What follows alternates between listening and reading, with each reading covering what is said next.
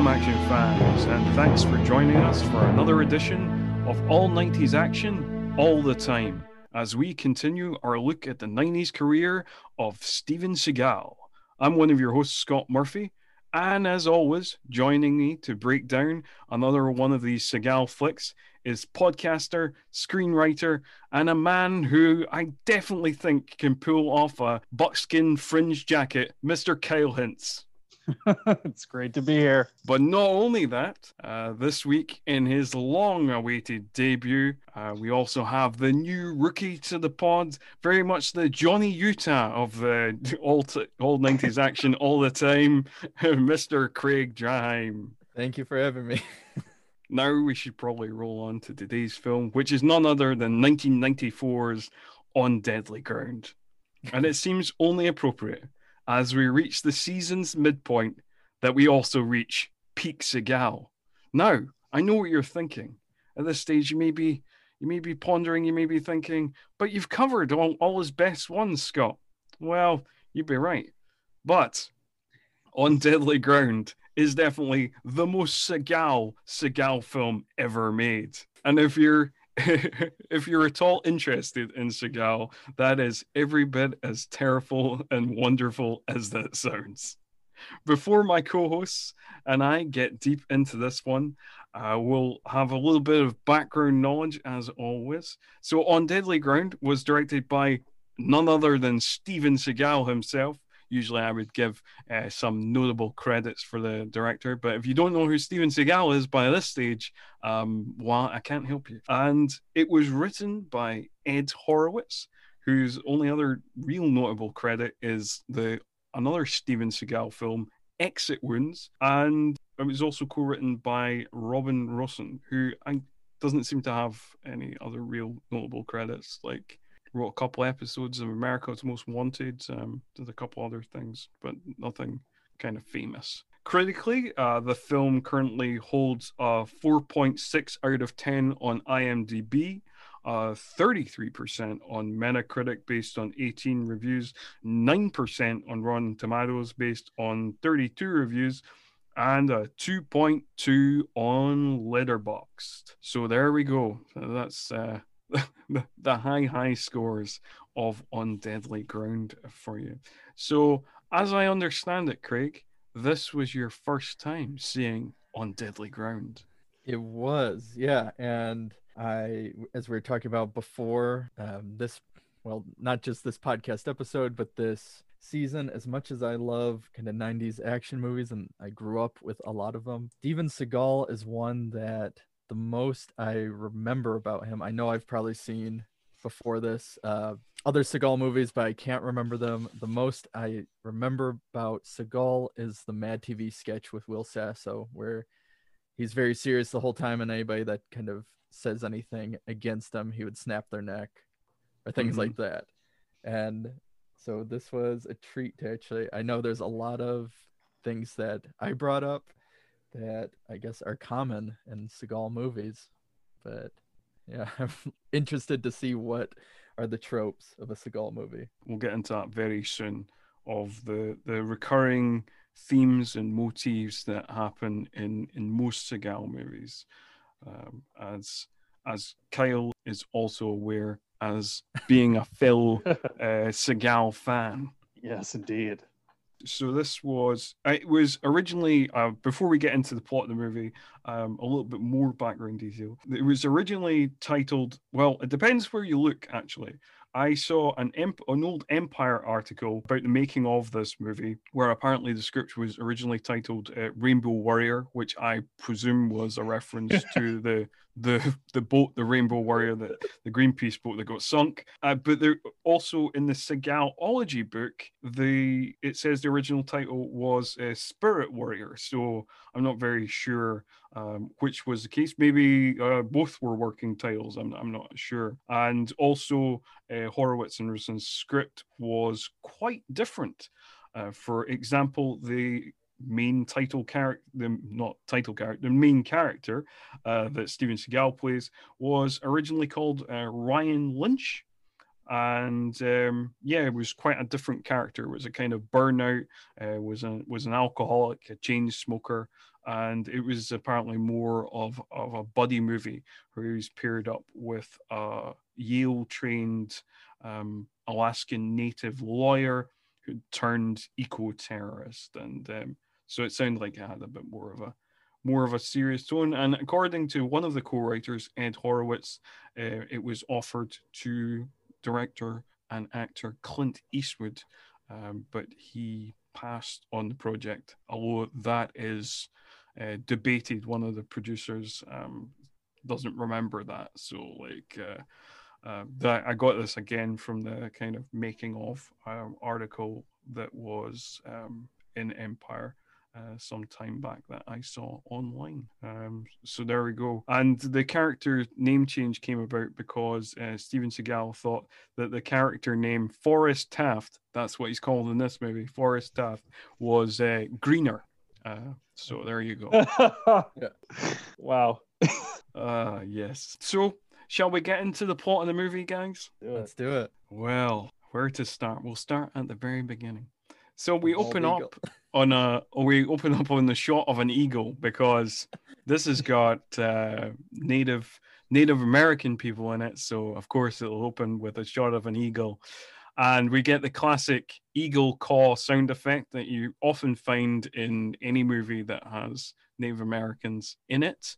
What the eagle caw sound effect that was last heard in Hard to Kill during his montage training sequence, if you remember, Kyle, way back to that first episode. He's just at the top of after he's done his bizarre run up to the top of the hill, he just sits and rests, and you just hear that caw, and it's like, oh yes, mystical inspiration is happening. So yeah, we actually then get like a totally beautiful landscape shot.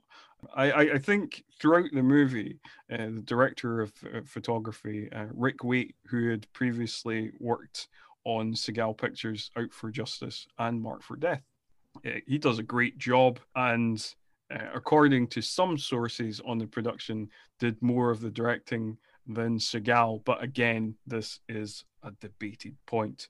And again, kind of tying in with the whole kind of like, oh, we're definitely doing a movie that involves Native Americans. Like we get the score by Basil Polidaris, who listeners may be aware of his other scores on things like RoboCop and Conan and stuff like that. It's a typical epic, pomp-filled Polidaris score, but with extra mysticism sprinkled throughout it. So, so you know what type of movie you're in.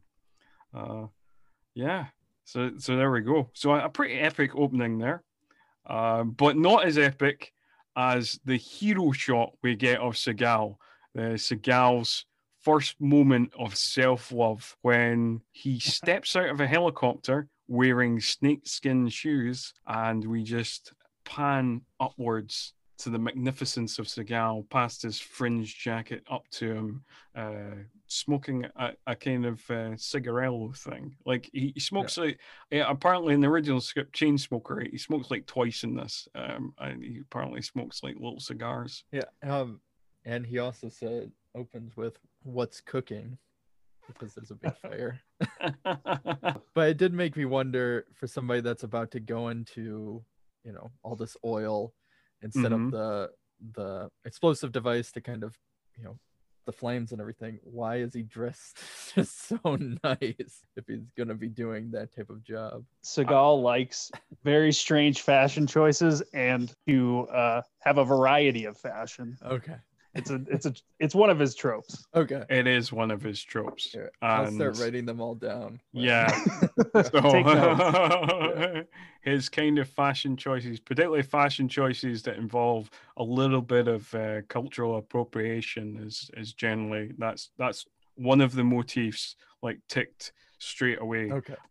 It's kind of the many highlights of this movie, Seagal's many jacket changes are hilarious. But it's going to take a long time to get through this film because like there's so much to unpack in just this opening scene, from the loving hero shot to the kind of weird ADR where apparently everybody knows who Forrest Taft is and is really just knows that he's going to save the day, because you even hear like off screen like a guy going like, "Hey, Forrest is here," just like yeah. Now, this movie has so many scenes, and this is kind of what I would get into it more, but we were talking about before. It has so many scenes that I thought, like, okay, obviously it's a comedy, or you look at a more modern film, like I think of, for example, John Wick, where you have characters talking about John Wick, about how amazing and incredible he is, but it's done in a way where the movie it's done seriously by the characters, but because of the way the movie's done, it's comedic, or it has that pulpy kind of comedy to it. So I went in thinking, okay, obviously there has to be some kind, because it's just throughout they are just talking about how amazing he is. No, again, you should add this to your list.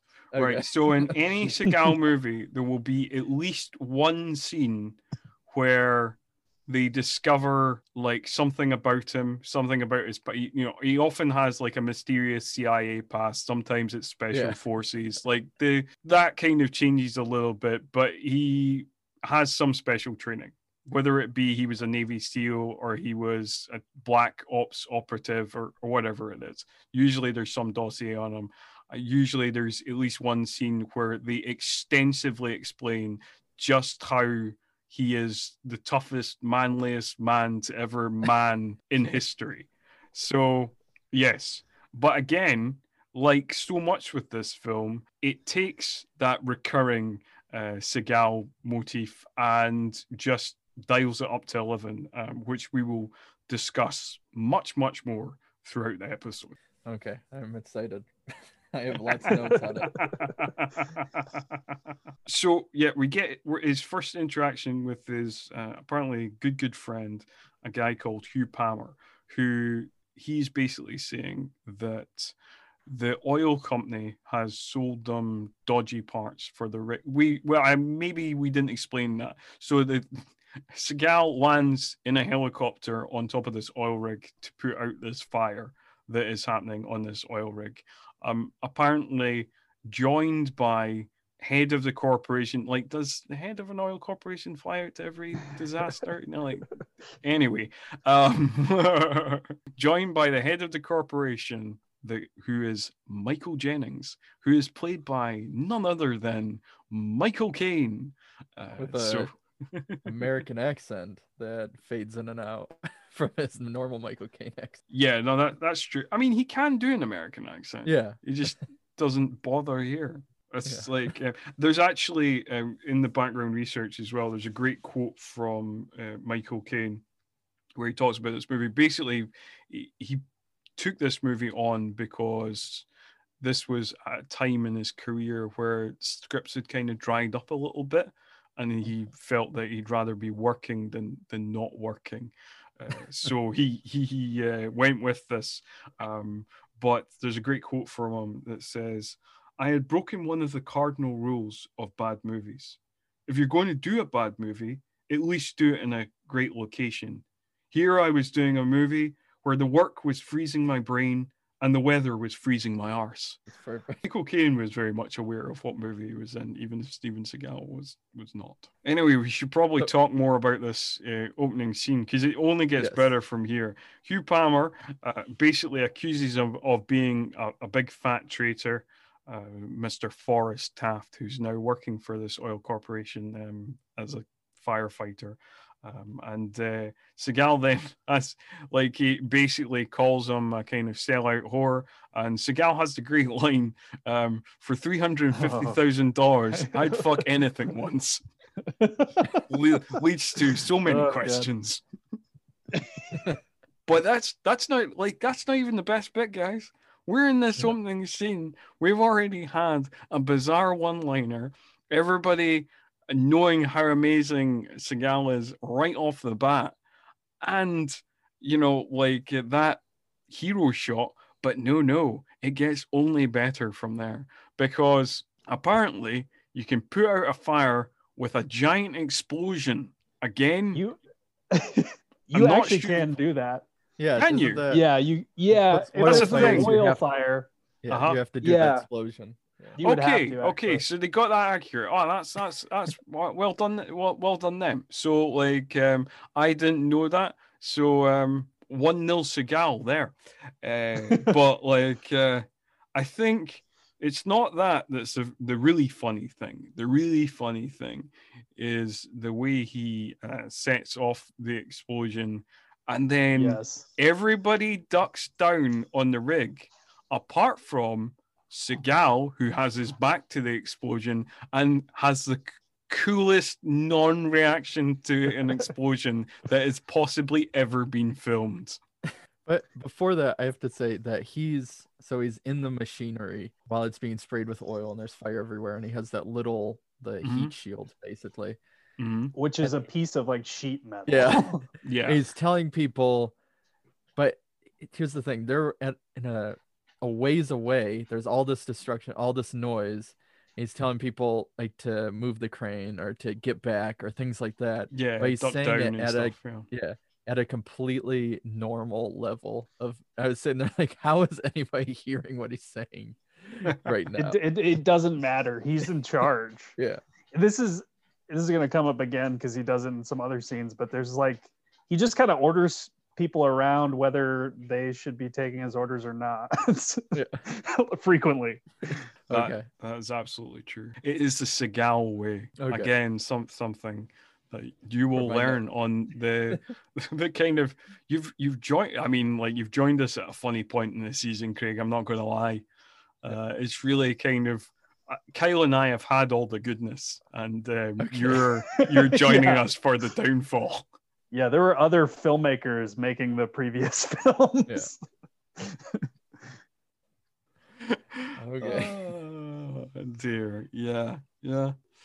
Oh, you've got some excitement to come, but let's get Yeah. back to this movie. We're not even got out the opening scene, but yeah. So they kind of have like a kind of weird, because at this stage, Forrest Taft is still working for their corporation, so apparently is okay with what Michael Jennings, the Michael Caine character, is doing. So there's no real reason for them to have a face-off at this point in the film before he's discovered that his pal Hugh Palmer is entirely correct and it's all down to dodgy equipment and not human error. But yeah, we get a weird face-off. And we get Seagal drinking out of a flask, which seems like it's a remnant of a prior draft of the script. It is a Obviously, where remnant he's of the more- prior draft of the script. Yes, apparently Seagal didn't want to kind of taint his image or whatever for his fans, so didn't want to portray an alcoholic, but as a compromise, like that's the only hint towards it. Of like he would sip out this flask. That was it. Well, he has a couple. Well, we'll get Was to at that the bar. second. Yeah, the bar. Yeah, Yeah, he's he's at I the- think like he 3 is- shots or something. Or whatever. Yeah. So again, that's as far as he allowed that element of the story from the original draft to go through, because obviously, yeah, Seagal made a bunch of changes. Some of his biggest ones come up much later in the film. Okay. We also should note that the faulty part that's going to come up a million times is faulty preventers, Preventers, which we hear yes. about for like 30 minutes before we actually kind of understand what that even is. Yeah, Yeah, nothing's very well explained. Mhm. I think it's one of those. It felt like one of those elements of like, yeah, that makes sense. That's a term that they use, but nobody actually did the research and the scripting. Yeah, it feels just like a MacGuffin. Like Yeah, we'll throw this in there. It doesn't matter. it's a oil flux maker. It's just like It's a flux capacitor. yeah. We don't know what it is. We're just saying jargony terms that we think sound technical. So there you go. Anyway, after that, we cut to them back in the helicopter where Michael Caine basically explains, like, why would he do this? Why would he damage his own rig? And we should also mention that as much as I love Michael Caine, his dye job that he has in this film is horrendous. He has this alarmingly black hair. It's just like, it's distracting. In every scene he's in, it's really distracting. You just look at the dye job and you're like, why?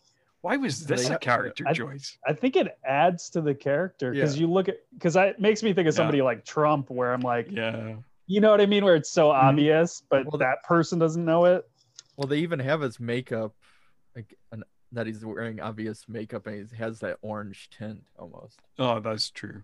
Yeah, so he kind of explains, like, why would he do this to his own oil rig, that he would have the kind of native tribes people after him, the tribe council, he would have, environmentalists after, he makes an entirely fair point. He's completely lying, but it seems like an entirely fair point. And he is guarded by his two henchmen, Magruder, who is played by John C. McGinley, who is very much a kind of John C. McGinley type, and Otto, who is a silent, deadly block of a man, which is very much a kind of Sven-Ole Thorsen type, and he is played by Sven-Ole Thorsen. So well done on that. Well done on the casting. But so after that, we cut to a bar. Now, Craig, you need to add this to your list. Okay. Because generally, it is a known fact in a Seagal movie, when Seagal enters a bar, a fight will ensue. Okay. Yes, always. Well, nearly always. Remember, we covered Mark for Death, and a fight did ensue, but he didn't really take much part in it. He just until the end. Until the end. He couldn't resist. Nah, he had to get the last punch in. Yeah, for sure. Okay. So, Craig, do you want to take this one? Do you want to break down this barroom fight that happens? He's already at a table drinking, and there is a group of oil rig men who they're messing with kind of Native American man who's obviously drunk, and he's he just wants some money to have a drink or stuff like that, and they keep like taunting him. And then this happens actually 2 times, right, where he walks back up to them, they offer him beer, and then they'll kick him on the ground and kick him around and stuff. And so Seagal gets up, he's walking towards them. You think it's going to be a confrontation, and he just walks to the bar, where then he has a conversation with Hugh Palmer, his good friend Hugh Palmer. Yes, and they kind of talk about that, and Palmer says to look at the files, things like that, while he's drinking more. But I should also point out as well, in that little bit of conversation, they talk about how 3 people died on the rig, including Forrest Taft's good friend Lorenzo, who is never mentioned again. No, and he doesn't seem to even care that much. It's just, there's not even like poor Lorenzo. Oh, Lorenzo! Like, God damn it! And again, that's kind of a trope of Seagal being unable to show any emotion in order to service the story. So these the 4 oil rig men are upset for some reason that he walked past them, and they keep taunting him with words like pansy or things like that. Cupcake is the term that they use. The term that they use the most. And so Seagal can't take it anymore, and the bartender says, "Don't break anything this time, Forrest," which obviously he goes out of his way to break everything. Let's back up just a second, right? Yeah. She says, "Forrest, don't you break anything," which makes it sound like this is like a weekly occurrence. Yeah. Yes. But apparently it's like he doesn't even listen to her. A lot of the stuff he does during this fight, he would have to go out of his way to specifically break the stuff. Which, it's kind of rude on his part. But then a fight ensues with all of these oil rig men, and some of them are actually, I wrote this down in my notes, it's not like they're even, a couple of them, yes, they're tough, they're built guys, but many The of first them guy he kicks like- is Yeah. a big dude. but then he breaks like this guy's leg and punches him, and it's this guy that looks like he has to be in his 60s. How can you be that tough That- about that? Dude, and that's the guy who says, "Don't mess with oil workers." Yeah. I wrote this one Yes. down because you're right, Craig. There is like a few of them who look like they're maybe in their late 50s or maybe even early 60s and like kind of close to retirement. Like the guy he like puts through the jukebox, he looks quite old, and the guy who says, "Hey buddy, don't be fucking with oil workers," like he looks like he's deep into his 50s. So Yeah. it does seem quite unfair.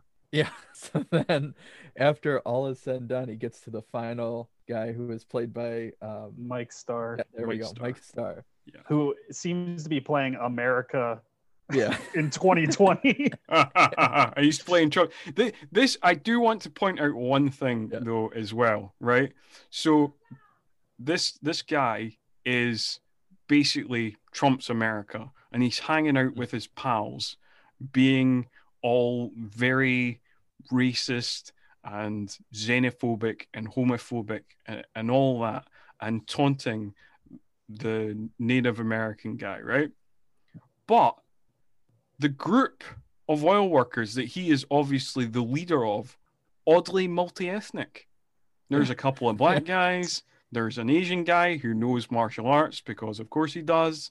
You know, I just thought that was an interesting thing. Oh, definitely. I think, and it's weird that the final fight between them, if you can even call it that, comes down to something that isn't that macho, even.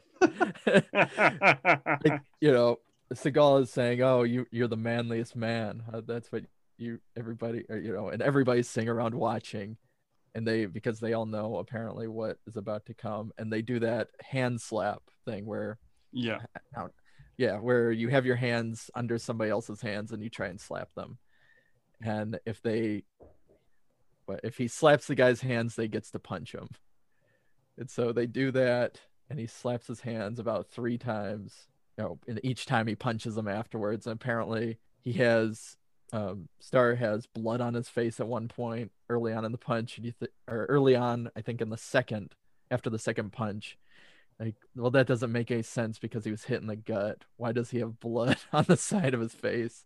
But then isn't there in another shot? But I won't even get into all of that specific. That's just me being this episode is going to take too long if we unpick all of that. Yes. But yes, it doesn't make any sense. Yeah. I mean, I suppose he might have landed on some of the broken glass that was around. We'll go with that. Okay, that's what we'll go with. But then it gets to one of my favorite lines in the movie. Probably the best line is that after the guy gets up for the 3rd time, broken nose, everything, Seagal says, "What does it take to change the essence of a man?" To which Starr replies, after, you know, contemplating it for a bit and almost on the verge of tears, that it's time to change. Was it time to change? No, he just says, like, "I need time." I need time. Yeah, there we go. And then they kind of have this nice little moment. And this stands out to me so much because it feels like the end of a movie. Yeah. Which this is not. It's so weird. It does feel like the end of the movie. I would agree with that. Or it's a weird thing though as well, where you kind of think like, oh, maybe this will be like called back to, like maybe this guy will have been converted, like he has seen the error of his ways, and then maybe he helps out Seagal later on in the movie. That doesn't happen. It's just a scene just to show the amazing, inspirational, stroke badass figure that Steven Seagal is. Yeah, we should also add. No, they don't. Not even the drunk guy who seems to be his friend. But I have to add at the very end too. So the native man who is an alcoholic, it seems, or whatever, who has been kind of rescued by Seagal. Seagal says he's going to give him a ride home, or vice versa. I think the guy says he's going to give Seagal a ride home, and they're going to go on like a spiritual journey or something. And Seagal has his classic, just like smug, like smile and nod, like, yeah, right. Like he's still demeaning to the people he's saving, basically. You're like, what an asshole. True. Yeah, because he likes to try and he's trying to portray himself in this scene as like the champion of the underdog, the little guy, you know, like that kind of thing. But at the same time, he does it in this kind of incredibly patronizing way. In fact, at one point during the hand slap game, he kind of tells the guy off for picking on this little native man, which is, yep. Yeah. I don't know. I mean, he's somebody that I probably wouldn't, if this is a regular occurrence, and I was the bar owner, I'd be like, maybe you shouldn't come in here anymore. You're not allowed in here if all your break all this stuff. And all your patrons are oil workers looking for a fight. Well, apparently only half the patrons are oil workers looking for the fight. It seems like half the patrons, because like the oil workers seem completely unaware of the mightiness of Forrest Taft. But then half the bar are like locals, and again, using kind of ADR, there's like all these kind of off-screen comments of like, oh, you know, like, you know, don't do it, Forrest, you know, like, oh, you know, like, because, you know, obviously he can fuck these guys up. So, you know, so you hear all these kind of comments. That's true, which makes it even weirder how like racist the oil workers are when the other half of the bar is Native American people. Well, there's all the ADR too of like, oh man, don't be so mean to that guy. Yeah, like no, like apparently everybody's kind of too scared to do anything about it. But yeah, you do get all these off-screen comments of like, hey, leave that guy alone. But it kind of has an issue. So if all the locals know him, and from the scene before, everybody on that oil rig happened to know who he was. So were these just the few members of the oil rig that yeah, like this is kind of a trope where it's like the bullies never know what they're getting into. Basically, that's true. Everybody who's good in the film has an entire awareness of like Seagal's character's entire back history and how badass he is. But yeah, the kind of bullies and villains, no idea. Okay, I have notes on that, and with Michael Caine later on. We'll get to that. Okay.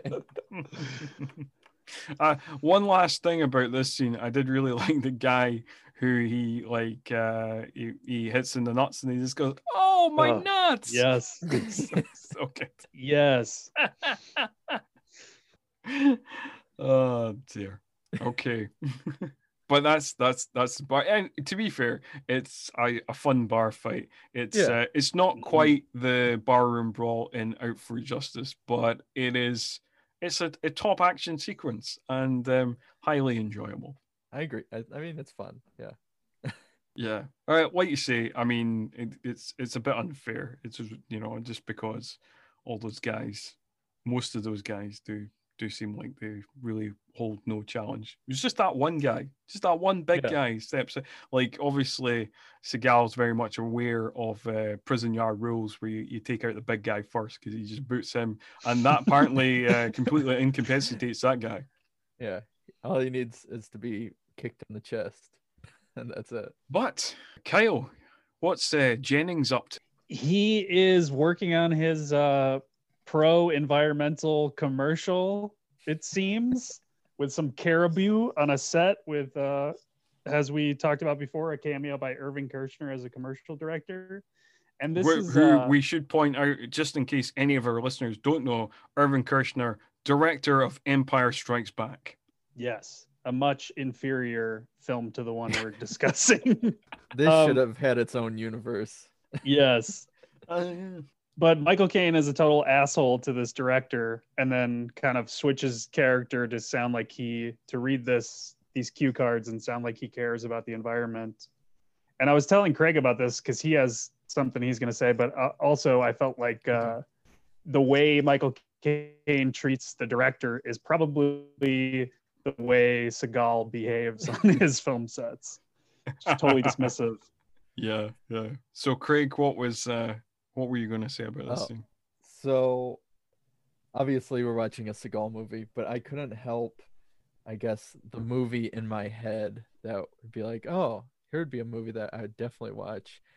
Was Michael Caine in this is kind of like his character is kind of funny in a like if they made some sort of like what if it was just about him and like some satirical black comedy about an oil tycoon trying to like pull one over on everybody to, get more money and all the problems that he's facing. And so that was the movie that I came up with as I'm watching this whole scene lay out. And then with his whole team and everything, and it had nothing to do with Seagal. So maybe someday I'll come up with that version. Yes. Okay. Because there are, again, as I mentioned before, and I'll probably keep mentioning throughout, there's so many elements, as I guess a novice to Seagal, that like this lends itself to being like a comedy in a pure, like the way the lines are delivered, the way some of the plots and everything about it, like it just feels satirical, not in a so bad it's good way, but in the actual satire itself. Yeah, but I mean, that's not what this is, Craig. Yeah. It's not what it is. This doesn't like this doesn't exist in like there is. I mean, it's one of my favorite subgenres of action movies. Of action movies that are 100% action movies, but also parody action movies. In this genre, you can find such films as RoboCop and Face Off and Con Air and things of that nature. But no, that doesn't, like also like, we talked about, you mentioned John Wick, and there was a Clive Owen action film in the mid 2000s called Shoot 'Em Up. These are the films that exist in this kind of subcategory of action movies, but no, it's not that. No, this is a serious message film. Yeah. It's got a very serious message, which we'll get to later. And it won't stop me from bringing it up again and again. No, I mean, I agree. Fair enough. Yeah, no, it's a fair point. And like, yeah, Michael Caine does get a very funny line here, as Kyle mentioned. I've looked it up. It's in the Seagal. It mentioned in the Seagalology book, so I've looked it up. The line he gives is, "Listen, if you have any great ideas, just keep them to your fucking self, okay? And leave this shit to me." Is the end of that line. So that's spectacular stuff. So Forrest Taft, he has many skills, and it appears hacking is also one of them, because that's what we get next. Yes. Mid-90s hacking. We actually get if you read the screen, you find out they're called like blowout preventers. So they're essentially supposedly there to stop a fire from breaking out, I guess, these MacGuffins. And then we see, that they have not passed their tests. They're not working. Yeah, pretty much everything had failed except only a couple of them, I think. Yeah. And they couldn't, basically, the rig that they are building, this new rig that they're building called Aegis 1, the corporation is called Aegis, they have a deadline to build the rig and get the rig online, which is 13 days. And if they don't get it online, then the kind of oil rights revert back to the native tribal council that had them in the first place.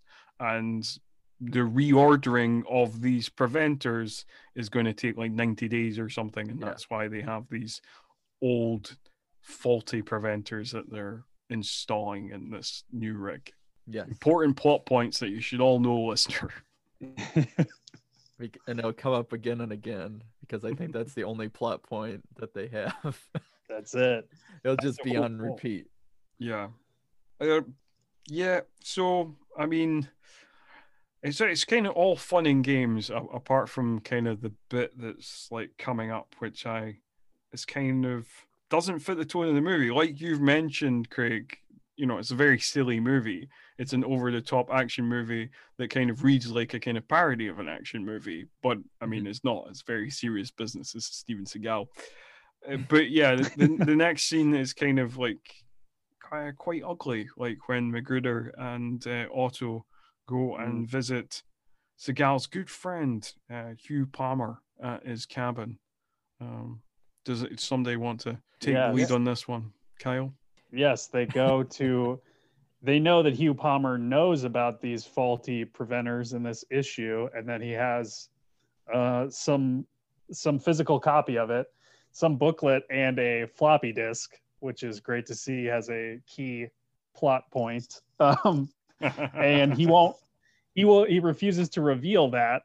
And so they torture him to try and find out where this is. And they take some sort of weird... A pipe cutter. Well, before that, they have like a bone. Yeah, they have like a big bone thing.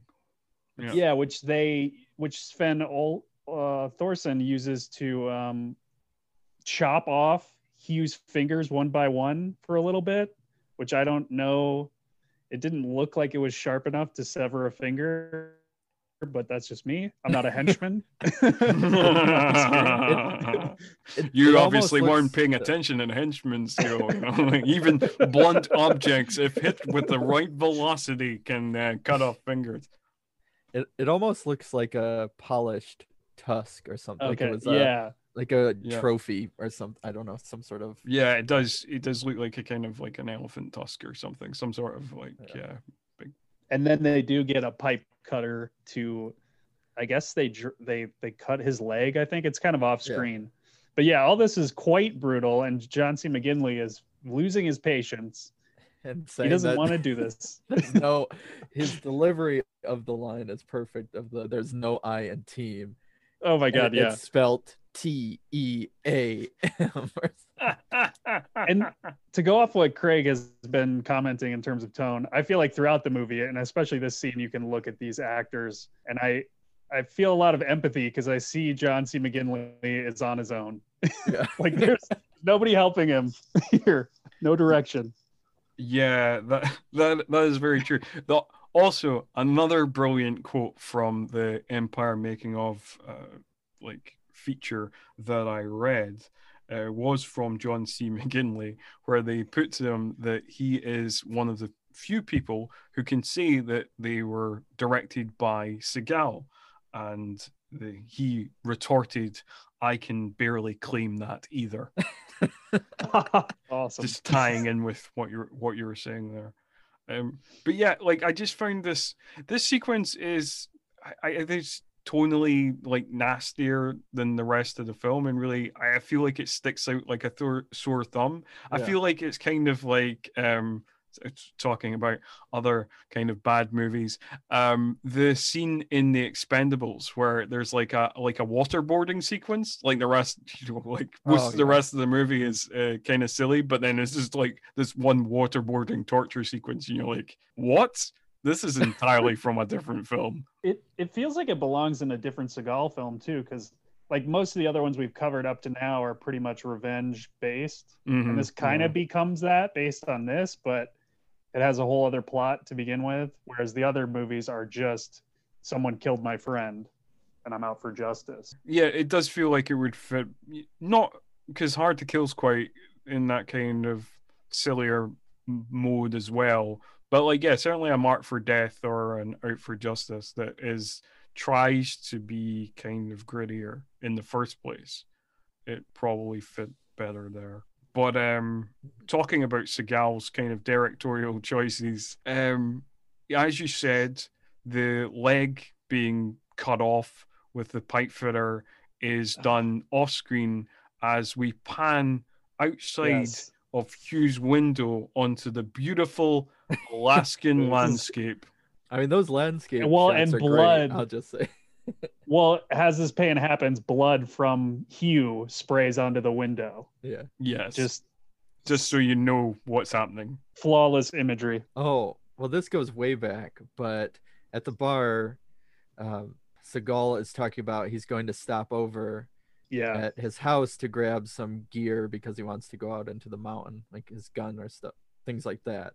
So that's foreshadowing for yes, that that becomes important later on in the movie. That's a very throwaway line that he has a bag up there at Hugh's cabin, which you just think like, well, you don't think anything of, but it comes with weird callbacks. Like weird callbacks was something that happened in Under Siege, Kyle, if you remember, with the car phone and the musician dating. Yes, we'll add this to the weird callbacks. Not necessarily a Seagal trope, but like just something that's happened in 2 films back to back. It seems like it's important because there's evidence and stuff like that, but then it rarely is. Like it's not like he uses the evidence to then get everybody against. I don't know. We'll get into that. He never really uses it at all. I guess maybe at the very end he must use it off screen. That's true. But we can't go over every little detail, Craig, because this is it's going to take far too long. There's so much more insanity to come. Like we've not even reached the peak insanity of this film at all. We're still slowly getting there because it just gets kind of more bizarre as the film goes on. But anyway, we move on. We get a press conference from Jennings where he tries to blame everything on human error and the oil rig. You know, it was nothing really to do with us. Definitely wasn't to do with faulty parts. And then he gets harassed by the press. He gets harassed by the tribal council, and then we get introduced to another character in the film who you would be led to believe is one of the main characters, but is not really treated like a main character.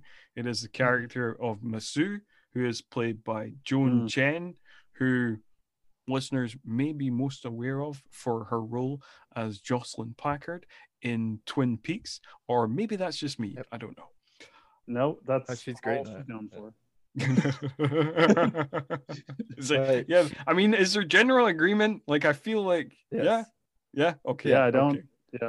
But there's another great Kane line where she throws oil on him, and he's being taken away really quick. He's like, "What is it?" And hers what is it, press secretary or whatever. She's a lawyer. She says it's just oil, and he says, "Oh, thank God," or something. Yeah, and then he gets angry about it again and says, "Oh, this was just a brand new," So this is kind of a weird moment. Yeah, but then so after this point, well, I think the next scene is kind of where everything starts going into a blur for me. I have it in my notes. Okay. So we get some more Seagal. What we'll refer to him from now on as his name, Forrest Taft, because it's such again. Oh, you should add this to your list, Craig. Okay. So Seagal often has like a funny name. So in the first film we covered, Hard to Kill, he's called Mason Storm. In the last film we covered, Under Siege, he's called Casey Ryback. Obviously in this film he's called Forrest Taft. Is in the other 2 films that we covered, he has slightly more normal names. Marked for Death, he's called John Hatcher, and in Out for Justice, which is funny not because it's an unusual name, but just because it's so on the nose, is he's an Italian American detective called Gino Foligno. It's the best name ever. So yeah, funny. You can add funny stroke unusual names to your list. Okay, but it's all serious. It's all serious. 100%. Yes. Okay. Yes. So is this the point where, because they know he's been hacking, that the main double cross? Yes, this is the point where the main double cross happens. So like before this, like by this stage, Forrest knows everything. He knows he doesn't quite know everything, but he definitely knows that things are fishy, that he doesn't want anything to do with this corporation anymore. And he says to Jennings, "How much money is enough?" And in another great line to add to the, or what does it take to change the essence of a man? Some more great Seagal philosophizing.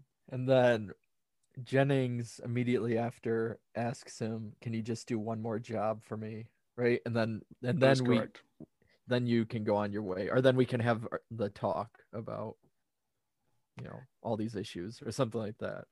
Yeah, that's okay. Right. That's right. And like, for all his magnificent skills, Forrest is a real idiot in this scene.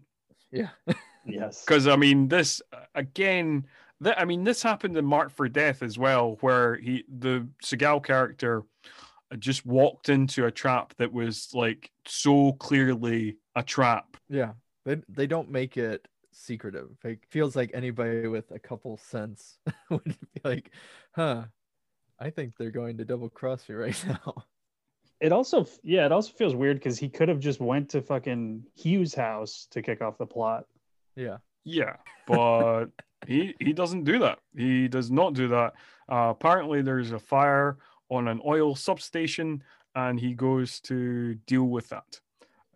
And of course, it's a trap. It's been booby-trapped with lots of explosions, and his dead body. We see Hugh's dead body with his leg missing and the pipe fitter. And so that is, and again, like, he doesn't really react much to that, and Hugh is never mentioned again, really. Yeah. Then he starts to run away. They set off the bomb, and then he's blown, I don't know, probably like 20 feet or so, and they think he's just dead. That is right. Right. Yes. But yeah.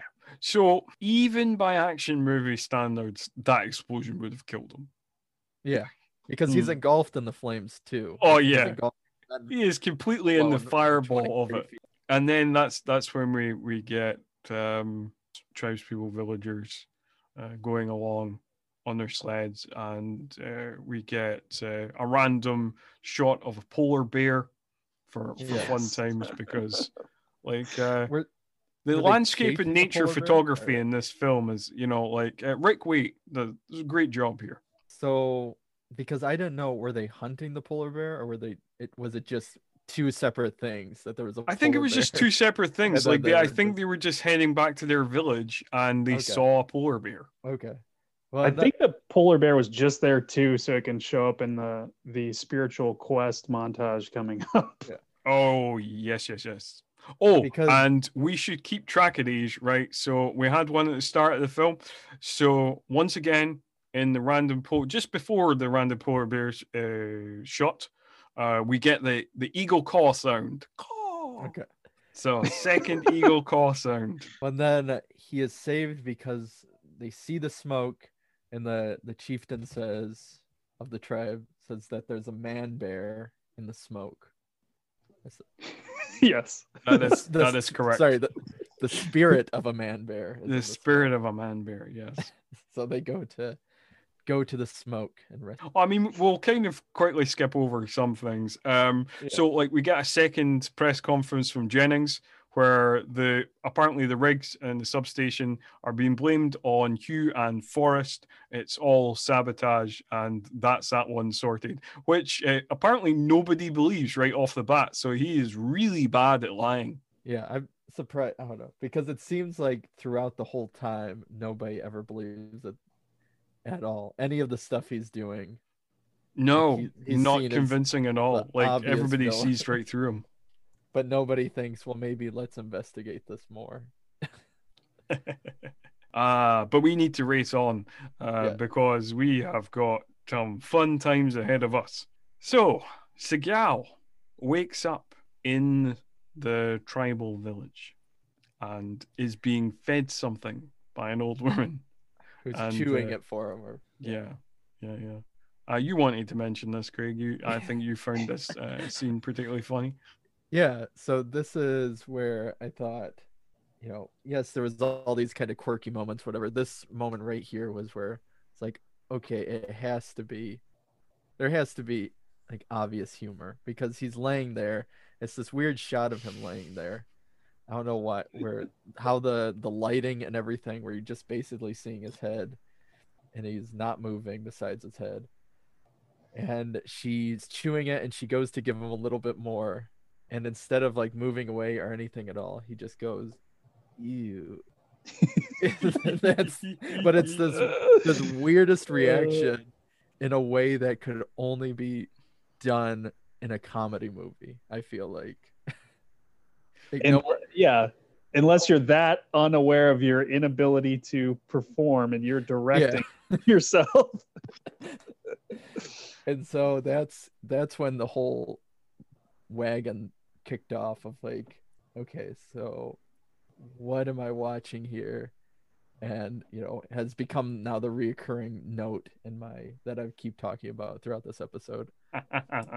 Which will only get worse. And now we have more pseudo mysticism peppered in this scene. Like, this scene is great. Like, all the scenes in and around the village are really real fun times. So we have like a weird conversation where we should point out that like Seagal did seem to go to the effort of at least employing people who were actually Alaskan natives. But apart from Joan Chen, who is Chinese, and again, that seems to be like one of those Hollywood logic things of just being like, looks close enough. But anyway, Masu is interpreting for the kind of chieftain of the village, who was subtitled in the first time we saw him, but now is no longer subtitled, and is just translated by Masu for a bunch of scenes. And yes, we learn that he thinks that Steven Seagal is a bear. And Steven Seagal says, "No, translate this. I am a mouse hiding from the hawks in the house of the ravens." I wrote that down. It's what a quote. I mean, that is a line that was written down by. No, that's a line that was definitely a Seagal number. I don't think that was in the original script. If I get another tattoo, I'm gonna have that line. Yeah. Yeah, no, that's a good one. See, Kyle, if again we talked previously about the possibility of T-shirts and the kind of superior like superior attitude, superior state of mind. That's another one. That's another great one. Yes, for the back of the T-shirt. That would have to go with a picture of Seagal making that disgusted face. So if you're interested in these T-shirts, we can start producing them, and you can buy them on. They'll have all 90s action all the time on the front, and then various Seagal quotes on the back. This is going to be the best line of T-shirts ever, guys. What I love even more about this is when he says this, the look on Joan Chen's face. Like, she looks disgusted to be having to translate this bullshit. So I don't even know where to go. I think it could have been, I don't even, because I've watched enough movies for the podcast or stuff like this late at night. Mm-hmm. But this was like one of those where I was clearly awake. I had caffeine in me. Mm-hmm. So it wasn't like I was tired, but it was like, this is where the blurring all, like, what is happening now, especially when we get to the spiritual trip that's about to take place. These movies can induce some sort of brain fog. That is blackout. True. I tend to. I mean, I have watched them a couple of times before, but also like I do like a bunch of pausing and taking notes and stuff like that. So so I keep everything in order. So. Yeah, we should kind of skip along to we get a couple other scenes. We get a scene of like Magruder and Otto like looking for Seagal. Actually, to be fair, we should point this one out because again, it has one of those magnificent Seagal kind of tropes. Like basically Jennings, when Magruder and Otto are looking for him, says, "If there's no body, it means he must be alive." And this is one of many kind of just how manly, tough, badass is Forrest Taft. Well, he's the goddamn toughest son of a bitch who's ever lived. We get more magnificent examples of that later on, but we should now kind of head along to the Spirit Quest. But that's what right before we do, I had one thing about it of that. So Jennings knows that Forrest doesn't know everything about Forrest, but he knows that Forrest is like this special guy who is the toughest and all this stuff, but yet he never divulges that information to MacGruber or whatever beforehand or anything like that. It's just and he doesn't just hire him as like the security guy. Yeah. Yes. But and this is a spoiler. This is a spoiler towards the end of the movie that we'll discuss again at the end of the movie. But much like in the last movie we covered, Under Siege, at the end of this movie, it is suggested that the relationship Seagal's character has with the main villain is much closer than has been portrayed throughout the rest of the goddamn movie, which doesn't make any sense. But we'll get to that when we get there. Now onto the trip. So we get Masu is again translating stuff, and before we get to the trip, we get like a little bit of a speech from the chief about a bear, about like Seagal being a bear, and during this speech we get 2 more eagle caws. So like that's 4 calls. So yeah, just so you know what kind of movie you're in. It's mystical, eagle caw, mystical. That's how that math adds up. But I think we should go through this. Like, so the chief hits Forrest Taft with a feather. Then, in his dream spirit walk, Seagal, Forrest Taft, becomes an eagle soaring over the skies. Then we see a bear. Forrest fights with the bear with a knife. This is intercut with a kind of weird tribal ritual, which apparently has to be performed topless. Yes. Then, after fighting the bear, he is thrown into a river by the bear. He then goes into a cave. He is confronted by 2 women. One is an elderly lady shaking a maraca, who is apparently Mother Nature. The other is a completely naked tribal woman who is maybe the devil? Anyway, she's tempting Seagal, Forrest Taft over with her wily ways, and the old woman is just shaking the maraca and kind of looking at him, kind of like, talk to me. And Forrest Taft has to make a decision. Will he be lured by the naked seductress, like, why is, or will he go and talk to this elderly? Well, of course he goes and talks to the elderly woman because he picks the wise path, because Seagal stroke Forrest Taft is a wise man.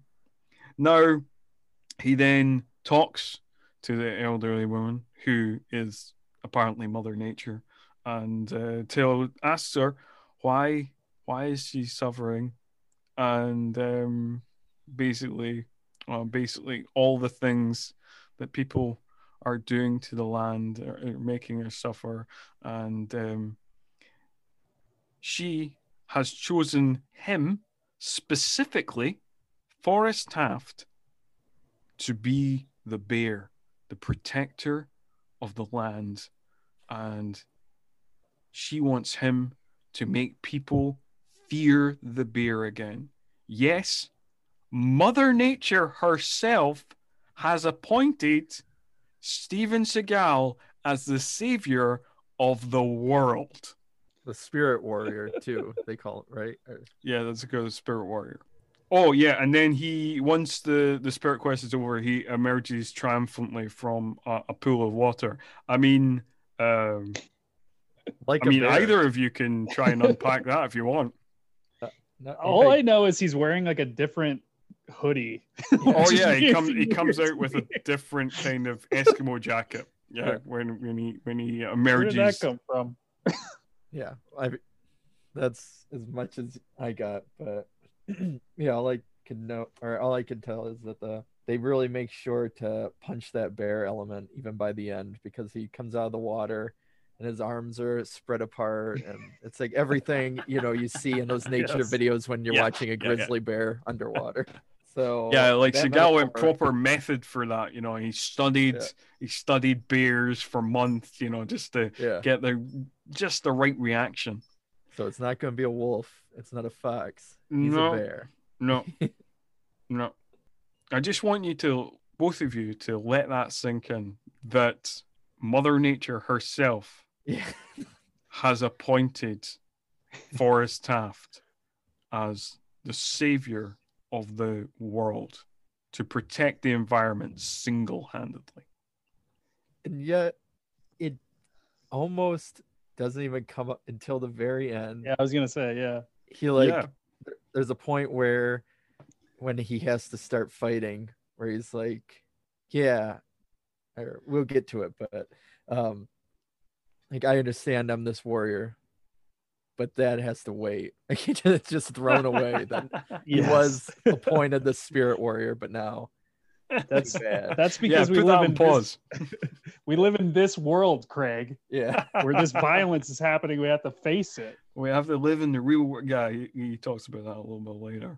We can get to that in a minute. Right. So next up, we get Magruder, who has basically tracked Forrest to the village, suspecting that he is there, and bullies everyone, and just does kind of typical John C. McGinley stuff, where he's like a kind of tough guy, but he's like a kind of cowardly, whiny, tough guy.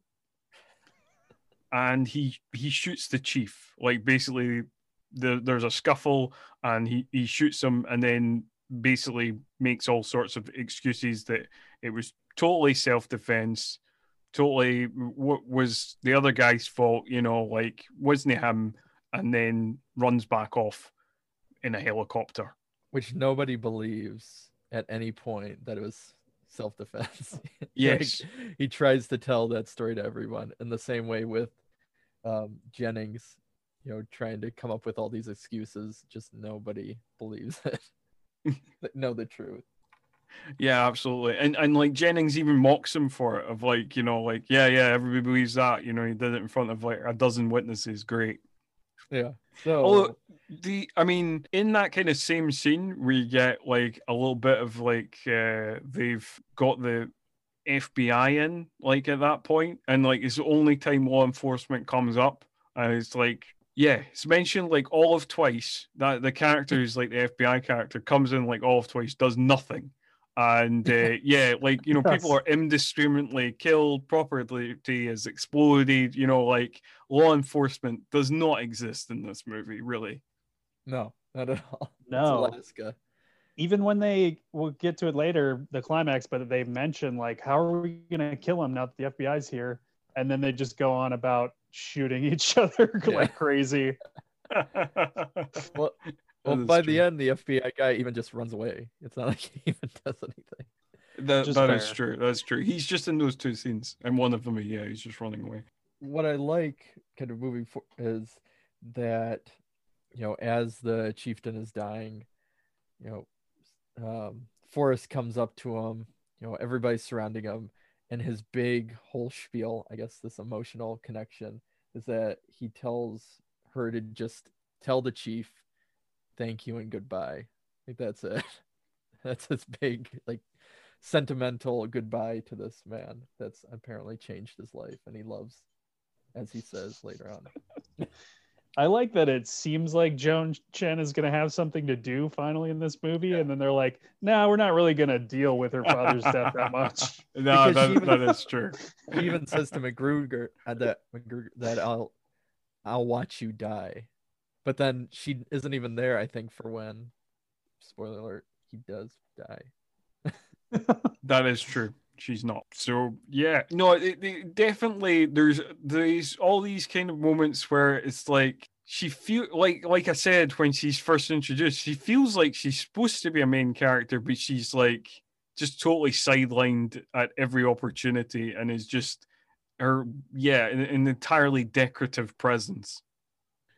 It seems like it makes more sense now when you were talking at the beginning about the original script, that maybe it was supposed to be the two of them more so, and then with Seagal, coming in and wanting more Seagal, that character just kind of faded. So you see the little remnants of the yeah, for sure. Yeah. But basically, they head on back. They head on back to town. Seagal is Forrest Taft is completely recovered from his wounds that he picked up in the explosion. That's all good now, and they head back to our old friend Hugh Palmer's house. And the callback. That's how it happens now. Yeah, he goes back to get that bag, and luckily, in that bag, what's in that bag, Kyle? A floppy disk with important information. Oh, wow. The same one that they won't use now, even though... Yeah, that's never going to come up later. And in like one of the movie's many, many odd moments, apparently also in that bag is clothing and shoes that will fit Miss Sue. Yes, apparently she's the same size as Hugh. Lucky. But the henchmen happen to find them. That is true too, and so... because Forrest Taft is now in action mode, we get another jacket change, and he now has a leather jacket. And that's where it comes up that, well, he shouldn't be resorting to violence. He's the spirit warrior, and he should be above all that. And all of this whole journey that he just went through, the spiritual journey, is tossed out the window because he's got killing to do. That is true. And because he has to stop off at another friend. Like, we should mention in this action sequence, there's two things I want to mention about the action sequence that happens at Hugh's house. One, there's a very odd edit where he shoots a guy in front of him, but it looks like he shoots him with a shotgun that's pointing towards the ceiling, but he actually shoots him with a 45 that he's got in his other hand, which I had to watch the scene twice to pick that up. Oh, I didn't even catch. Yeah, I know there's a couple weird edits like that, but I didn't even catch that one.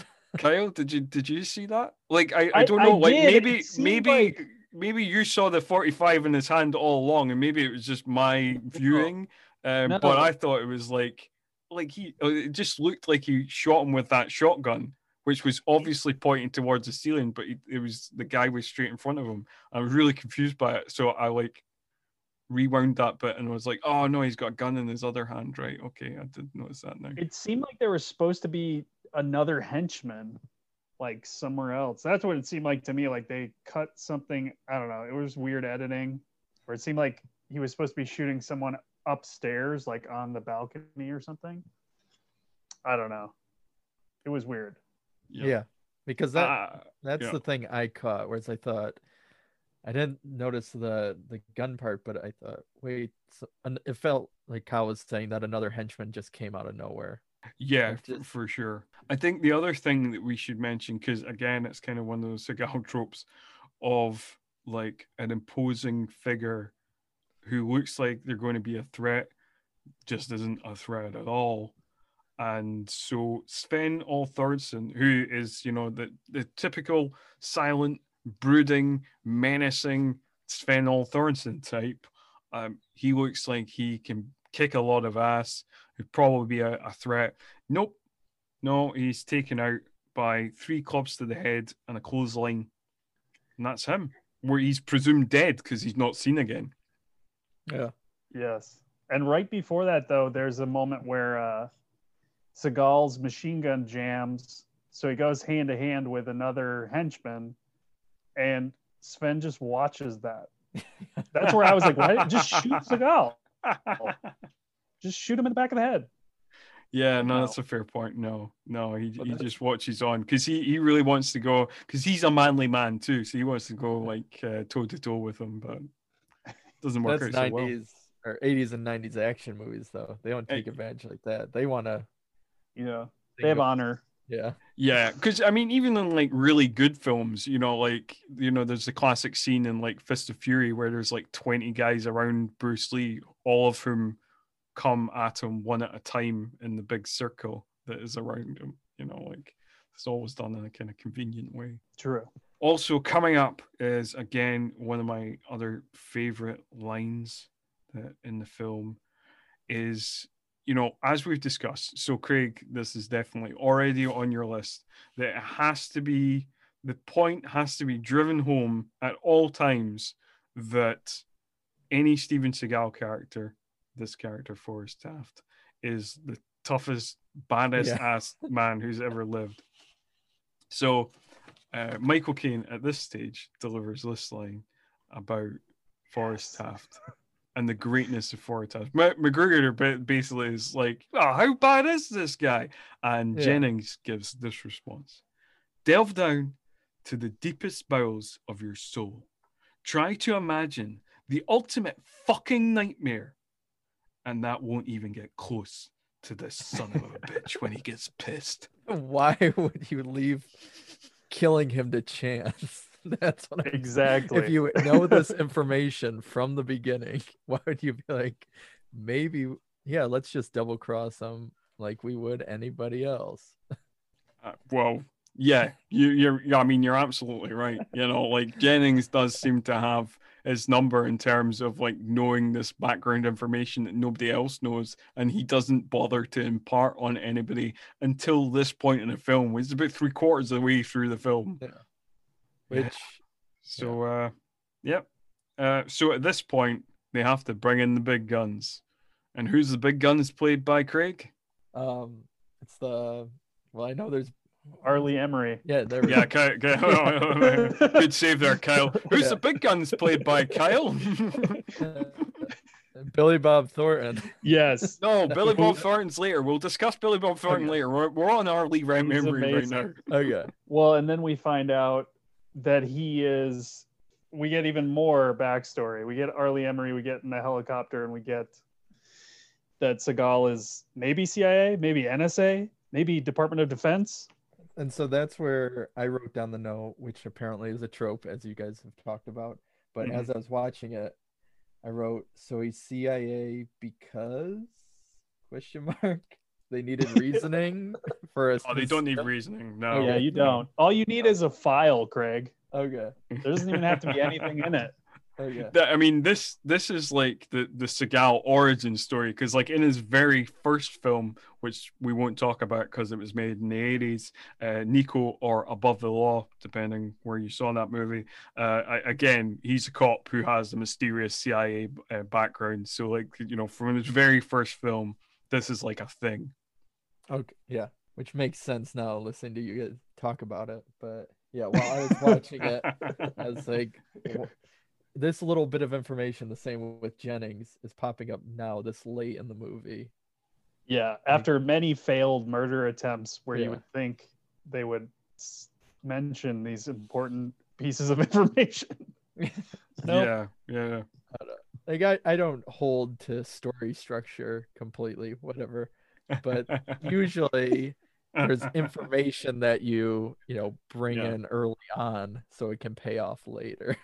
That is true. Yes.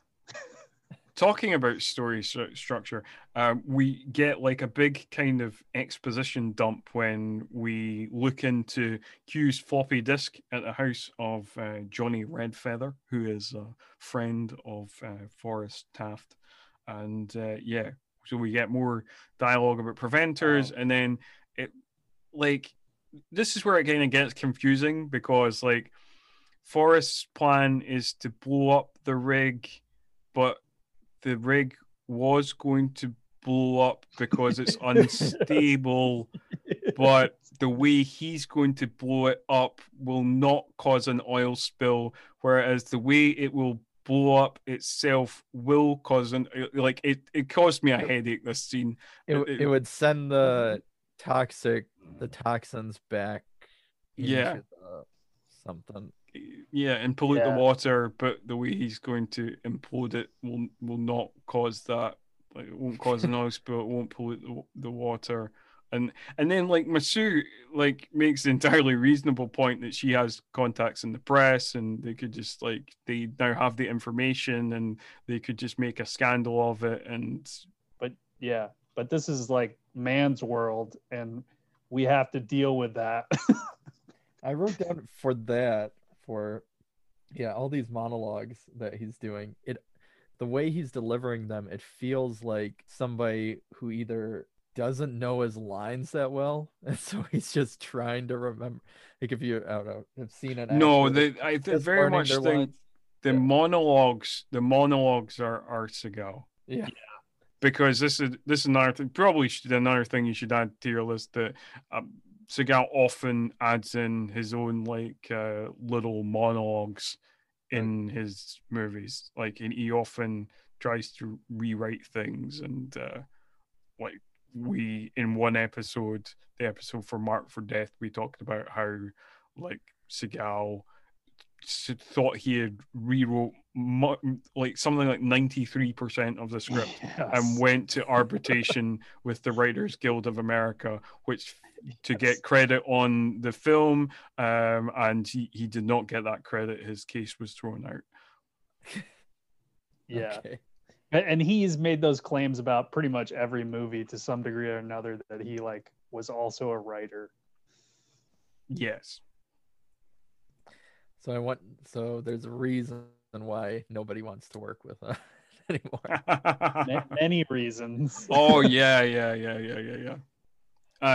Many reasons. Like one of the other ones is like he often does his own fight choreography, and he often stiffs stunt guys by like not movie punching them, but like punching them. Which, I'm sure you read this when you were researching it, Scott, but apparently he supposedly did that to Sven. Yes, apparently so. Yes. So then we're moving on to the point where we see that he has a bunch of guns and explosives and basically a whole army's worth of weaponry. What makes this we should also mention what makes this particularly magnificent is he keeps this in a cabin halfway up a mountain that can only be accessed via horse or helicopter. No, they specifically say it can only be accessed on horseback, because that's why R. Lee Emery and his crew get off their helicopter and go onto their horses. And again, Masu, who makes good points throughout the movie that are completely ignored, says, "Why do you have this?" You know, like I think she says something like, in case you want to start a war with a small country or something, or blow up half of a small country. And like Forrest just kind of agrees. He just kind of like, yeah, just in case. Moving on, let's pack up these explosives.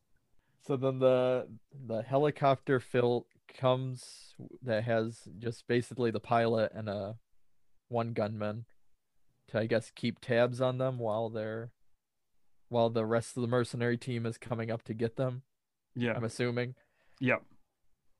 And that's when he instead basically ditches most of these guns and everything to blow up the cabin. Absolutely. Yep. Yeah. Okay. Yeah. That results, is right. Yeah, and the helicopter smashing that looks like a toy copter or something. I don't know, smashing against a huge rock wall. Yeah, no, there's some fun miniature work right there. That's it's entertaining stuff. And then we get to see him go all Rambo. That's right, and just making all these kind of like little explosive devices while the other guys come for them on horseback, and they discover one of the explosive devices and get all smug about it, of being like, "Oh, he didn't hide this well. Maybe he's not quite the badass that we read up on." Immediately, that guy and another guy fall into a secondary booby trap that was, he obviously deliberately set one up that was very visible and then set up other ones that weren't. And those guys die. And then Magruder, being the John C. McGinley kind of cowardly badass, just goes mental at this point and just does his kind of own version of the scene in Predator and just shoots just shoots randomly, aimlessly into the forest, which R. Lee Ermey quite rightly is like, what the fuck are you doing? Who are you shooting at? Ah, dear. Yeah. So, and then we get like, does one of you, like, Kyle, do you want to take the epic horse chase that follows? Yes. I mean, basically, they go down this very steep hill. And we do in this bit, we get introduced to Billy Bob Thornton in here somewhere. But basically, we end up at sort of a ravine that is just barely jumpable by horse. So Seagal throws over a pack of what it must be the floppy disk and whatnot. Mm-hmm. And him and Joan Chen jump this gap and leave a bomb on the other side that goes off just as R. Lee Ermey and crew arrive and get away for the moment, but they know where they're going. The Aegeus 1. That's right. We're heading to the big oil rig finale at Aegeus 1. And we get another fun line as well. So like Aegis, like, you know, we kind of discussed this again. The FBI have been called, and they kind of discuss like, how are we going to, you know, track him down and kill him with the FBI president, which they then totally ignore. And again, we get another just how tough is Forrest Taft line, where Jennings tells Magruder that he is the patron saint of the impossible. Well, at some point in there too, doesn't Emery talks about he has some little whole thing about how awesome he is. There is a bit that comes up as well that's pretty epic. I think maybe we should read that out as well. This is the kind of final little bit of just how badass is this character. R. Lee Ermey says the following: "My guy in DC tells me we're not dealing with a student here. We're dealing with a professor. Anytime the military has an operation that can't fail, they call this guy in to train the troops, okay? He's the kind of guy that would drink a gallon of gasoline so you could piss in your campfire. You could drop this guy off in the Arctic Circle wearing a pair of bikini underwear without his toothbrush, and tomorrow afternoon he's going to show up at your poolside with $1 million smile and a fistful of pesos. This guy's a professional. You got me?" It just, I don't know. It almost goes to like, what is it? That Kung Pao movie where the characters, to show how great he is, he says, "I go pee-pee standing up." Like, it's just, I don't know. There's just all this talk about it. And again, my recurring quote of like, how is it not? I was cracking up at that point. I think I woke my wife and my child from just laughing. Yeah, I can see why you thought this was some sort of kind of Black Dynamite style spoof, you know, but it's really not. It's very serious business. And then we kind of get like a flurry of action sequences, like Forrest. I don't know like why Forrest at first goes to the effort of like making that plastic bottle silencer when everyone else he kills, he just kills in incredibly loud and flashy fashion. Like, you know, first he goes in there, you know, like he's Solid Snake, and then he totally ignores that for the rest of this mission to blow up this oil rig. Well, he even shoots it through glass, which makes noise anyways. It's not even completely like the silent. But what you're forgetting is that making that cool silencer just makes him look cool. Yeah, he takes the time. That is true. That's true. That's what we're trying to hammer home here. How cool and tough is Forrest Taft? Yeah. But yeah, he makes sure to pour out the Coke and everything too, or whatever. I think it's probably like Coke or Pepsi or something. Yeah, and then so like basically there is a fun scene where like Magruder basically jumps ship, and the female lawyer that is called Lyles, is played by an actress called Sherry Static. They basically both bail as well. She bails in a very funny way. He bails in a kind of like, this is insane, I'm not getting paid enough for this shit. And she bails by like being like, I just need to go to the bathroom. And then everybody else bails when Jennings leaves the room for a second. A whole crowd of people. Yeah, as soon as he turns his back, every one of his employees is like, "Nah, I'm not going out with this asshole. That's not going to happen." Which again, why would the owner of an oil company? He's doing a lot of like hands-on work for somebody that's supposed to be like a CEO of the company.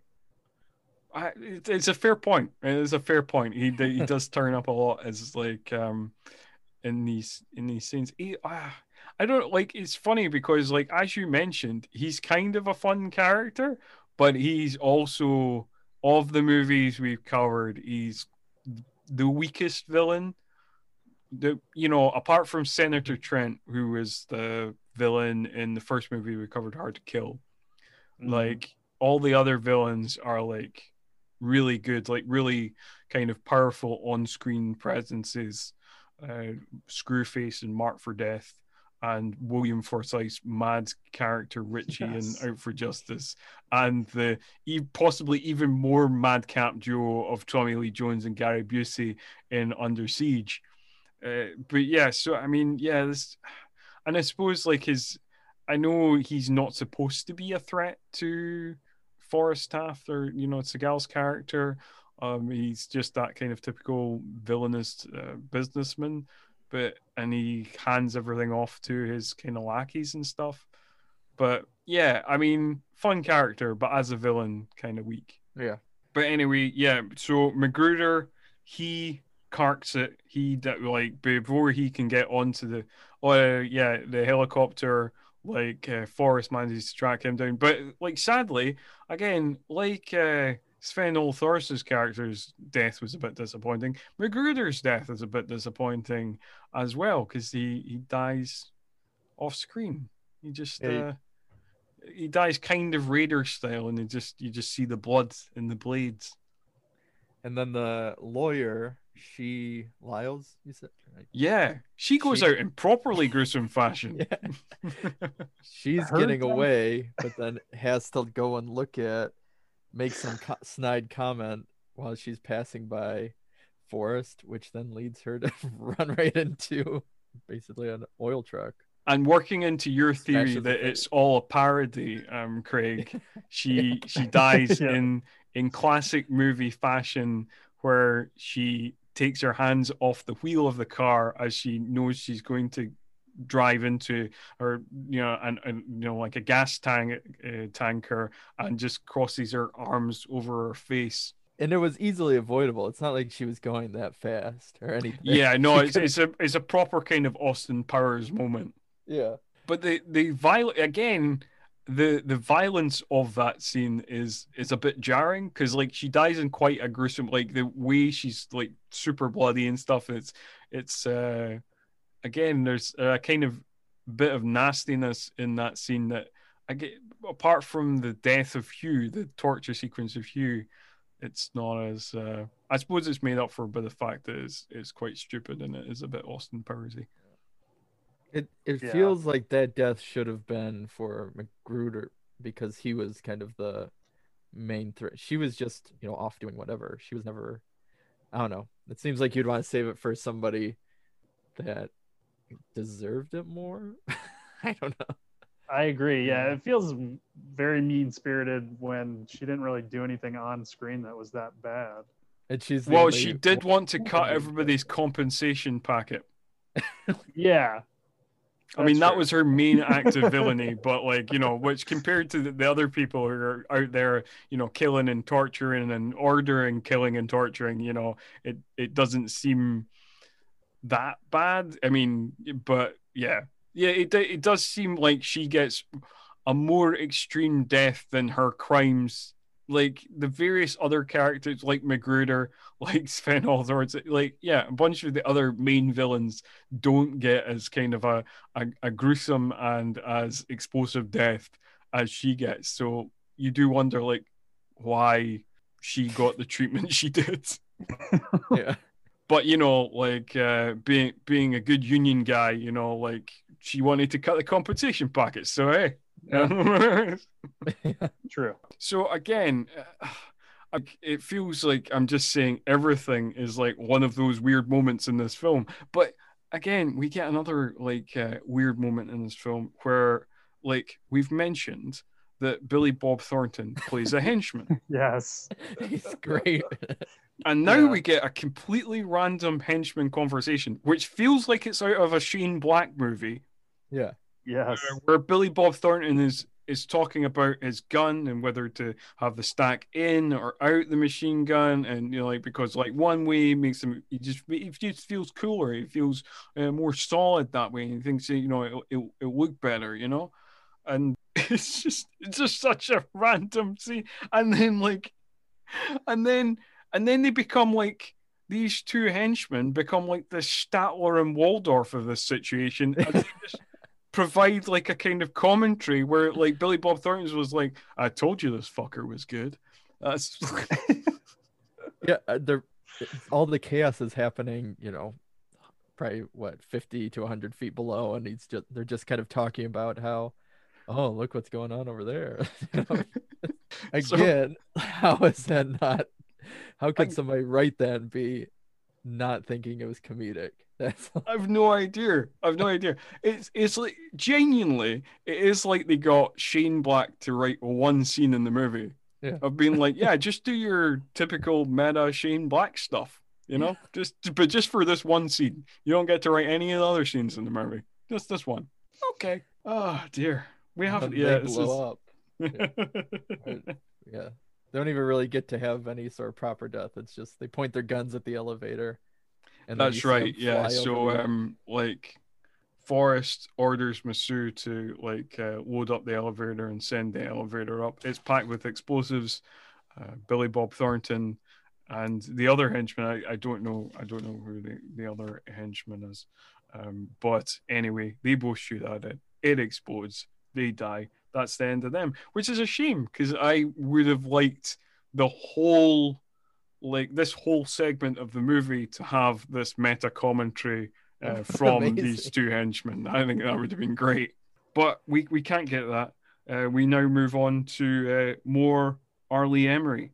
We get Rambo Emery as he emerges from the oil to attack Forrest Taft and lasts all of 2 seconds because Forrest immediately disarms him, spins his shotgun around, and shoots Emery with his own shotgun. Or I should say Stone. His character was called Stone, if I've not mentioned that before. It's just, I don't know, because there's normally a style to action movies. Again, I am the novice here, but everything is just too easy. It feels like there should be struggle. That's like why you root for these heroes and everything. But for Seagal, it's like even the toughest of the tough guys are just, there's no like struggle, I guess. Well, this is the 5th movie that Kyle and I have covered, and so far, yeah, like he's only. I mean, he was put in a coma in the first movie we covered, but then he was shot like about 6 times with various shotguns. And like one of the villains, Screwface 2, like, oh no, we can't explain that. But anyway, briefly in Marked for Death, one of the villains get the upper hand. We're not going through that again. The upper hand on him. No. Like, remember that, Kyle? He knocked him into a bar? Briefly. And then he smashed his face off a bar as well. Very briefly got the upper hand. No, nobody gets the upper hand on that. Again, you should add that to your list. He is invincible. Like, basically, in kind of action movie history, because Seagal actually does it to an even bigger extent, but in action movie history, there's only been 2 major action stars, I feel, that are like completely invincible in all their movies, and the other one is Bruce Lee. But Seagal does a kind of even more extreme version of what the Bruce Lee thing, and Bruce Lee is kind of naturally cooler and more charismatic. But, you know, I'm not knocking Bruce Lee at all. Like, big fan. Yeah, like I don't know. Again, this is an integral part of his persona that he is completely invincible and yeah, nobody gets the drop on him, and he can deal with most villains in short shrift, even ones that have been built up throughout the movie as a genuine threat to him. They never end up being a genuine threat. So I guess does that take us to? I think this episode has just become Kyle and Scott explain the rules of Seagal to Craig. I mean, yeah, it had to happen. Yeah, I suppose that's true. So does this take us to the point where Jennings, again, the CEO, by himself is twisting the knobs and doing all the hands-on work to try and fix everybody is left right now, to be fair. But yes, continue, Craig. He's turning that that wheel, whatever he's spinning it, to do something oil related, I'm guessing. Yeah, something. It's never explained what he thinks is going to happen when he does that, or like what the purpose of that action is. But yes, yeah. And so they're confronted, and you think there might be a standoff. No, he says, "Well, you're too much of a." He starts to walk past Forrest, saying, "What, you're too honorable with your macho." He says. You're a macho man with a code of honor, and that's where, like, we should mention before he says that, they have a brief conversation, and now again, much like in Under Siege, where there's a kind of last minute thing where we think that the relationship is much closer than it's been previously portrayed. There is a line that Jennings says towards Masu that basically that Forrest and him got hookers in Bangkok that were hotter than that. Yes. Which, like, you're like, wait, what? Like, were they just like, I thought he was just like somebody who had recently joined the company as a firefighter, learned the error of his ways, and then, like, how long was he at the corporation? Like, was he super close with Jen? Like, it just opens a lot of, I mean, and maybe it's just a sarcastic remark, but like I feel like it opens up a bunch of questions about their relationship. Yeah, no, yes, it definitely does. Because in the beginning that Forrest is supposed to be a local type of thing, and then that's what I don't understand, because there's the whole conversation about you used to be a good person from his friend and all this stuff. So it seems like this relationship with Jennings is something that happened at least fairly recently. Yes. It feels like another thing that was probably in the earlier script, where they were trying to make him more of a corrupt guy who was an alcoholic and all these things, and is going to like turn it around for this movie. Yeah. Like he was maybe it was maybe better established that he was actually an employee for this company for like a long time, and kind of knew, like didn't have the evidence that they were doing super bad shit, but kind of knew that they were, suspected, but kind of buried that, and for the money or whatever. Yeah, buried that for the money, but that's never explored, and it's only kind of hinted at, and it's hinted at in such a weird way. You're just like, you don't understand the relationship at all, because at some points in the movie it seems like he's only been an employee for about 5 minutes. He'd previously turned his back on like whatever local job he was doing for more money, but then by this point in the movie and at certain other points in the movie, it seems like he's had this like long standing relationship with Jennings, especially since Jennings knows so much about his history, or at least knows that he's such a badass. And again, I mean, that opens up a lot of questions as well, because initially when Arlie Emery's crew is after him, they keep going on about how top secret the files on him are, and how he basically doesn't have a personal history before 1987, and yet Jennings apparently knows a whole bunch of stuff on him. Yeah, it almost seems like they would have a whole military backstory, like they were both in the military together, but we don't have time for that. Yeah, we don't have time for that's a whole nother movie. That's a whole better movie. Yeah. That's the movie I've created in my head. The other one. So he lassos them, even though he said you're too, telling him that he's macho and that he wouldn't shoot a man in the back or whatever. He wouldn't shoot an unarmed man in the back because he's too much of a macho man with a code of honor, which is true. He doesn't shoot him in the back. But what does he do, Craig?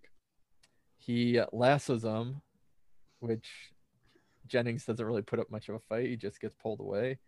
And then they hang him up on a hook over big vat of oil, and they were just going to leave him there. But instead, she wants to see him fall. And so they cut the rope. Well, they shoot the rope. You should mention, like, because, like, I feel like we would be remiss if we didn't mention one of the great one-liners where Jennings says, kill me, you coward, and, like, basically taunts him. And Forrest quips, I wouldn't dirty my bullets. And then, and then at that point, it looks like Forrest is genuinely going to just leave him hanging. And then Masu goes, just dirty one for me. And then he shoots the thing. Awesome. And then he falls into the big vat of oil. Yes. And that's the end of the Oh, wait, no, hang on. Oh, no. There's more. We have the lecture series. Before we get to the lecture, I have to point out my favorite slow-mo moment here. Oh, yeah. So now they're running out of this soon-to-be exploding oil rig, and there's a moment where, like, a duct, a piece of round air duct, like, falls down, and it's about a foot high that anyone could jump over. But Steven Seagal leaps over it in slow motion. Oh, it's so good. Oh, we should say as well, talking about slow motion, that Jennings like falls Hans Gruber style in slow mo. Yes. Oh dear. So guys, you wanna flip a coin? Who wants to take the lecture? I mean, it might be my favorite part of the movie. Do it, Kyle. Kyle, you do it, Kyle. I'm sure I have faith that you're going to do this a lot of justice. Oh, yes. So I'm sure it's sometime later. We don't know. Now we're at a meeting of some native people and certainly probably some other important officials. And Forrest gives a presentation on the ills of these oil companies on the environment and how we're destroying the environment, which is, destroying our food and our water, and the media is distracting us from this horribleness. And what are we going to do about this? And there's a whole montage that is just amazing. and then when he's done, I mean, there's some native people that perform sort of some kind of ritual and are burning some sort of incense. And I guess Seagal saved the entire environment. We don't see that, but I think that would be what happens as the credits roll. My only issue with that whole thing is that when the chieftain dies, he specifically says to Seagal, this is just, I guess, one of my little notes, I guess. I don't have many. He says, at the end of all of this, I'll see you on the lake. Whatever, but you never see him on the lake. Yes, you do. Yes, you do. No, wait a second, Craig. You're wrong. Did I miss that? Yes, because yes, you do. After the amazing lecture, which again, in typical Seagal style, actually hits on a lot of true points, but he does it in such a heavy-handed, convoluted and bizarre way that like the message gets completely lost.